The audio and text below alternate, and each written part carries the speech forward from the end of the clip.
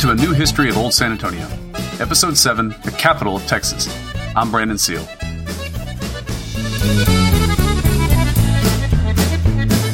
Oh, my city, San Antonio. Tonight I'm looking at your lovely life. In 1767, as the Marquis de Rubí put the finishing touches on his survey of the new Spanish frontier, he struggled to find anything good to say. Northern New Spain was a money pit. Most of the missions were jokes. The East Texas mission still hadn't converted a single Indian, and the East Texas Presidio was too sad to even be funny. With a garrison of 61 men, it had only 2 muskets and not a single uniform. The entire province, according to Rubí, quote, should be returned to the Indians, end quote. With one exception. San Antonio, he noted, was the, quote, only good thing this province has, end quote. By 1767, San Antonio's missions were the jewels in the Franciscan crown, even as they continued to post a dubious return on investment. But collectively, they had converted 4,400 Indians since 1718. And some of these mission Indians had made the jump into civilian Spanish society through intermarriage, comprising as much as 15% of the 2,060 vecinos in San Antonio in 1767. And at Rubí's recommendation, in 1772, all of the East Texas missions, presidios, and civilian settlers were relocated to the San Antonio area, marking the 3rd time now that San Antonio had absorbed the East Texas missions. San Antonio's presidial force also shined by comparison to anything else in northern New Spain. Comprised of only 22 men, it was in good order, with provisions, uniform, and discipline, and actively complemented by the mounted citizen compañías volantes, light cavalry, which when mobilized could number as many as 350 men. This mounted militia supported Rubí's characterization of San Antonians as comparatively, quote, rich, given that apparently 1/5 of the population could afford to arm themselves, provision themselves, and supply a string of horses for military excursions deep into Indian territory, as we saw in the previous episode. And indeed, their new presidio captain, Luis Antonio Menchaca, nephew of the long-serving Toribio de Urrutia, who died after 23 years as captain in 1763, would himself die the richest man in the province, with wide-ranging land and stock holdings. The Spanish king himself had ordered the Marquis to undertake his inspection of the frontier following the transfer of Louisiana to Spain at the end of the French and Indian War in 1763. The French threat that had been the original justification for San Antonio's existence was now gone, yet by 1767, San Antonio had survived plagues, natural disasters, and Indian attacks for half a century now. Moreover, with their constant warring against the Apaches and Comanches, San Antonians had actually pushed the borders of New Spain further out than anyone back on the continent had appreciated. San Antonio was becoming a not insignificant part of Spain's colonial strategy. So when Rubí recommended that San Fernando de Béjar, the most organized of the many communities that made up San Antonio, be made the capital of Texas, he was only recognizing in law something that had already become true in fact. This new focus of resources on San Antonio as the capital of Texas produced a major population boom over the next decade. By 1779, more than 2,500 souls would call the San Antonio River Valley home, with the civilian town growing to 1,203 vecinos and 294 households, a 40% increase over a 9-year period.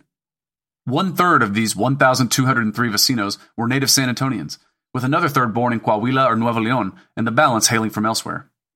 53 of the 294 civilian households were headed by women. Put differently, some 1/6 of the women in San Antonio were widows. Many of their husbands had fallen in the never-ending Indian wars, and many others to the myriad other dangers of hacking out a living from the wilderness. Under Spanish law, women could inherit and manage property of their own, and some of them in San Antonio did so quite successfully. 2 of the 10 largest cattle owners in San Antonio in 1779 were women. It was still, of course, a patriarchal society. Marriages were often arranged to cement social and commercial alliances. Dowries were common and a necessity to ensure the marriage of a daughter to a promising young man. But it also had the happy side effect of softening Spain's rigid caste system and rewarding ambitious, upwardly mobile men who could convince a future father-in-law of his potential. Social life in San Antonio revolved around the agricultural calendar. Our friend, Professor Jesus de la Teja, lays out what a typical year looked like in 1770s San Antonio. January and February would have been dedicated to repairing buildings, mending fences, and working livestock. March, April, and May to planting. June and July to harvesting the first crop and planting the second.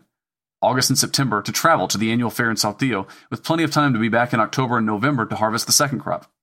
In December, the plazas would fill with vendors and the town would busy itself with bullfights, rodeos, and fandangos, bookended by the feast day of the Virgin of Guadalupe around December 12th and the Festival of the Three Kings in early January. It was both a great honor and a great burden to be the local citizen chosen to underwrite these festivals each December, but one actively sought by the town's most prominent men, particularly those vying for city council seats in the end-of-year elections. San Antonio had always been a military city, and the Presidio remained the most important institution in town following Rubí's consolidation of Spanish forces into San Antonio. By 1781, the local Presidio force had grown to almost 100 men. Their dependents, some 200 in all, accounted for almost one-fifth of the area's population. Other professions in San Antonio in 1780 included 2 blacksmiths, 4 fishermen, 6 teamsters, 6 shoemakers, and 9 tailors. 10 self-identified merchants vied for the Presidio's coveted supply contracts and provisioned the town with basic necessities like textiles, tobacco, and other dry goods. 60 heads of household listed their primary occupation as farmers, and pretty much everyone farmed at least enough to feed themselves. Farming had experienced a mild boom after 1761 when significant new lands were opened up in 2 areas, one north of modern-day Navarro Street, and 2 into the horseshoe bend of the San Antonio River. Farming expanded again in 1776 when private San Antonians took the initiative to open the Upper Labor Farm, irrigating the land south of the headwaters of the San Antonio River, down the future North St. Mary Street, then west over to San Pedro Springs. This was a major private infrastructure project built without a single dollar from the Spanish government, and it was led by many old names we're already familiar with: Leal, Arrocha, Curbelo, and Menchaca. But there were some new names as well, names that our San Antonio listeners should start to recognize. Fernando Veramendi was a Spaniard born in Pamplona in 1743 who arrived to Texas in 1770. He must have arrived with some capital because he set himself up immediately as a merchant in town, eventually getting into money lending and, like all great Texas men of wealth, land speculation. Yet it went well for him. By 1776, he had married a Canary Islander, and by 1779, he was a city councilman. His life was cut short in 1783 by Apaches, yet he had laid the foundation for a minor San Antonio dynasty that would go on to build the most opulent house in the province, the so-called Veramendi Palace, which stood in downtown San Antonio until the 20th century. The man who actually constructed the Veramendi Palace would go on to great success himself. Bartolomé Seguin arrived in San Antonio in the 1740s and listed his occupation as a carpenter. His trade clearly expanded into what we might call a general contractor, and by the 1750s, he had married the daughter of a prosperous old vecino who came to San Antonio in the 1720s. By the 1770s, he was regularly being elected to the city council. Over time, he would transition into the livestock business, primarily as a cattle buyer and trail driver, driving his herds regularly to markets in Saltillo and Louisiana, though not always within the limits of the law, as we'll see later. José Macario Zambrano arrived around 1770, and like Veramendi and Seguin, married well, into old Vecino and Canary Island bloodlines. Zambrano went into the stock-raising business, and owned some 300 mama cows by the late 1770s. His profits he recycled back into buying land, particularly irrigated land in the new Upper Labor Farm, in which he would ultimately become the largest single landowner. By 1791, we see him suing the Presidio commander in court for refusing to buy corn from him, even though his price was higher than the other suppliers, the expectation of preferential treatment a sure sign of his position and power by the time. And in 1777, a Corsican merchant set up shop just off the Plaza de las Islas in San Antonio and began hawking his wares, primarily textiles. Angel Navarro would go on to marked success as a merchant and be a fixture on the city council from 1781 until 1807. He would marry Maria Josefa Ruiz, his daughter would marry the son of Fernando Veramendi, and his 4 sons would go on to figure prominently in San Antonio's history. San Antonio was becoming a land of initiative and opportunity. The vast majority of San Antonio's heads of household were merchants, tradesmen, or farmers working for their own account. They were independent, free men and women with some small measure of control over their own destiny. 127 of these 294 heads of household had enough property to pay taxes in 1779, a dubious honor perhaps, but a much larger proportional tax base than was typical in New Spain. And interestingly, none of the top 6 landowners in 1779 were Canary Islanders, and only 2 of the largest landowners had been in San Antonio for more than 20 years. New arrivals were bringing with them new money, new energy, and social mobility. Notwithstanding these promising signs of economic development and Rubi's description of San Antonians as comparatively rich, the town did little to impress a follow-up royal inspection in 1778. Indeed, the one word that both of the leaders of this tour used to describe the community was miserable. In May of 1776, General Teodoro de Croix was appointed Comandante of the Internal Provinces, a sort of super-governor for all of the provinces of northern New Spain.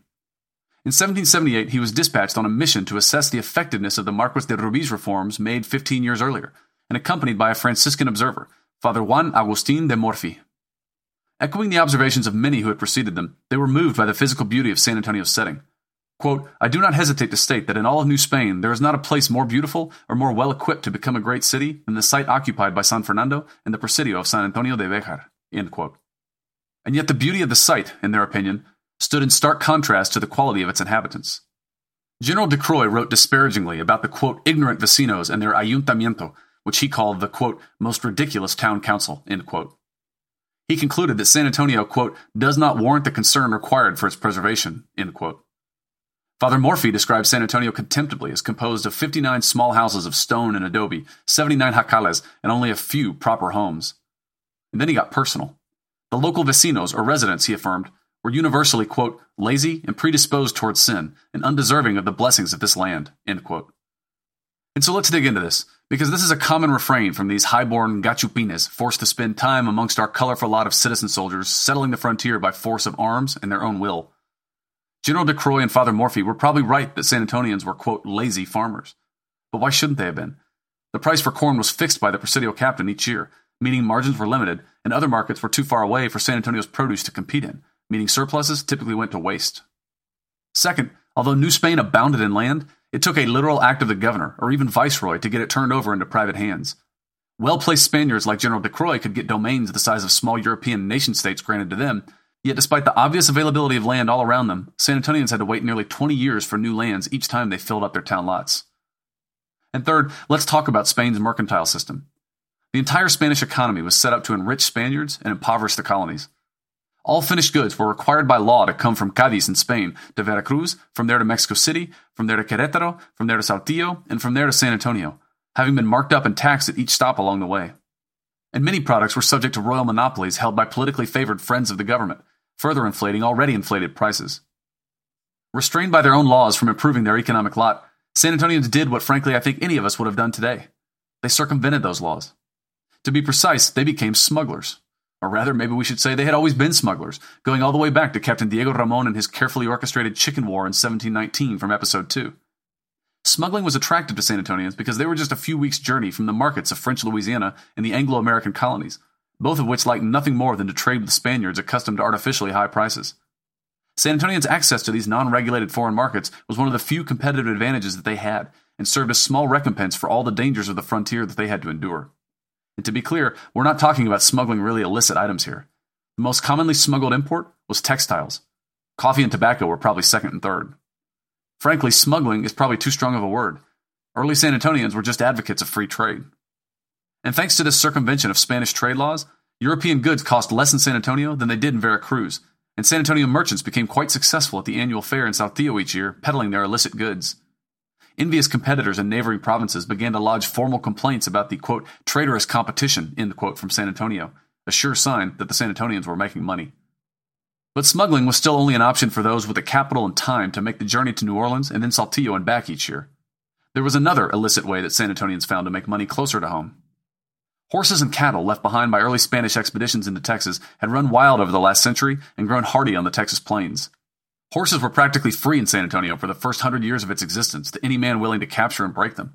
And cattle as well needed only be harvested, typically by one of two methods. The easiest method was to kill them, skin them, tan the hides, and melt the fat into tallow. It was horribly wasteful, but hides and tallow were much easier to transport long distances. These cow killers were called carneadores and plied their trade on horseback with a long hawking knife. In order not to damage the hide, these carneadores would ride alongside a running bovine and cut the tendons on its hind legs, rendering it immobile. Again, brutal I know, yet just another demonstration of San Antonians' skill on horseback. This activity would also contribute to the development of a quite accomplished leatherworking industry.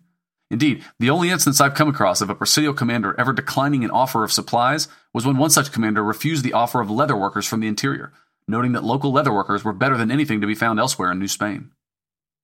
The other, more humane method, I suppose, to make money off of cattle was to round them up. The saddle horn first appears on Spanish saddles around this time along this same frontier, and the first documented mention of using a lasso to rope cattle appears in San Antonio itself. These two innovations made it possible to run cattle on an open range. It should come as no surprise to anyone, then, that in San Antonio in the 1770s, we witnessed the birth of the Great Texas Cattle Drive, led by men like Bartolomé Seguin and others. Cattle drives east to Louisiana would leave once a month from San Antonio, with as many as 2,000 head at a time. Anyone could round up cattle and entrust them to the drovers, who would return a few months later with precious gold and silver.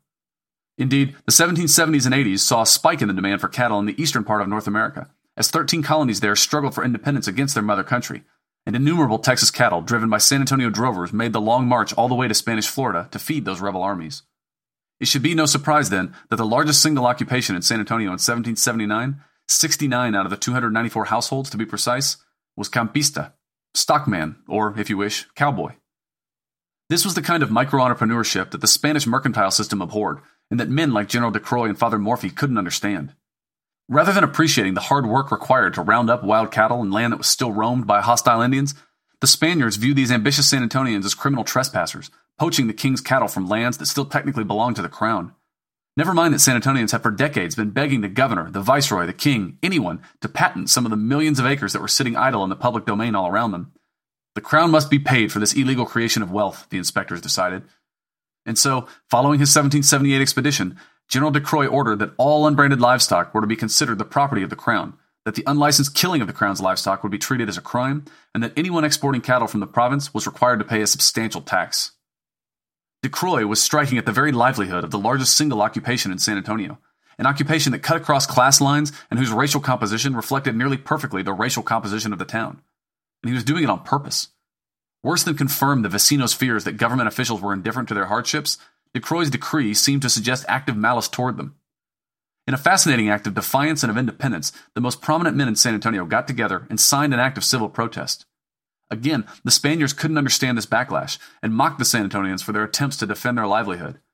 Morphy claimed that San Antonians viewed any attempt at imposing, quote, good order as tyranny, end quote, and any enforcement of the king's laws as persecution. Yet San Antonians weren't intimidated, and even the Texas governor quietly agreed that De Croix's tax would have the effect of destroying the cattle business in San Antonio.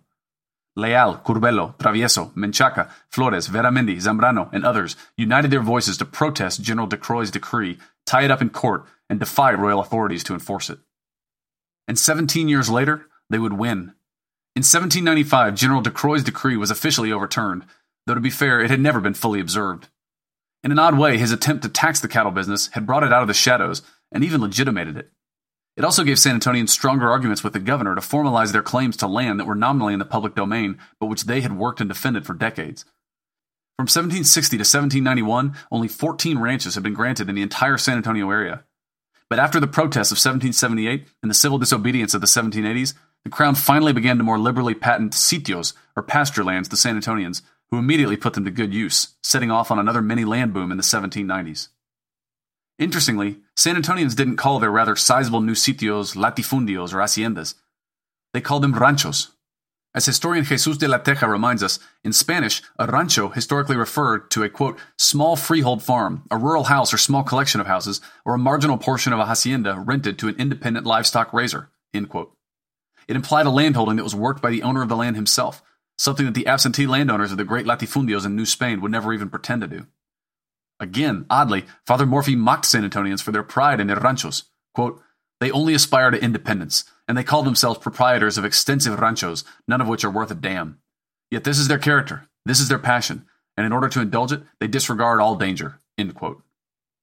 In these years, we're starting to see some of the first signs of overt friction between San Antonians and their so-called superiors, and it shouldn't be a surprise as to why. A purebred Spanish bureaucrat couldn't have less in common with a bronze-skinned San Antonian who chose to spend his energies on horseback, braving the hot and dangerous plains, chasing wild horses and cattle, and then driving them across rivers, forests, and swamps to return with nefarious goods like cloth, tobacco, and coffee. And so, men like Father Morphy could only mock San Antonians for their passions, as when he observed that, quote, San Antonians only want to go around on horses, they disdain tilling the soil of their own farms, end quote. They made no attempt to understand the challenges of life on the Texas frontier, and they seemed to be more interested at times in keeping their subjects poor than in seeing them prosper. In doing so, the royal authorities only demonstrated their own short-sightedness toward these upwardly mobile frontiersmen. Because General de Croix and Father Morphy and the folks back in Spain should have recognized what commentators as far back as Aristotle have known. Never underestimate what being on a horse does to a man's soul. Because once a man has sat in a saddle, he will never willingly wear a yoke. Thank you for listening. Please go to iTunes or Stitcher and subscribe and leave us a review. Because if everyone who listened to this podcast left a review on iTunes or Stitcher, it would launch San Antonio's story to the top of the charts. For more information and old episodes, you can also visit our website at brandonseal.com. Editing for this episode was provided by Susana Canseco. Sound engineering was performed by Stephen Bennett. A special thanks to my friend Noel McKay for letting us use his song, Mi San Antonio. For this episode, check out a book called Tejano Origins in 18th Century San Antonio. It's a collection of essays edited by Jose Cisneros, Gilberto Hinojosa, and Gerald Pollo that cover wide-ranging aspects of life during this period in San Antonio. It's very readable and informed much of this episode. And let me make a travel recommendation to you. Go to Mexico City, especially if you live in San Antonio. It's so easy to get to. It's Part European metropolis, part ancient cultural center, you'll appreciate it when you see it. Yet one of the things you should also appreciate was how different it must have felt from San Antonio, even in the 18th century. If you go to the History Museum in the Chapultepec Castle, you can learn more about this, and even see one of the flags that Santa Anna captured at the Alamo.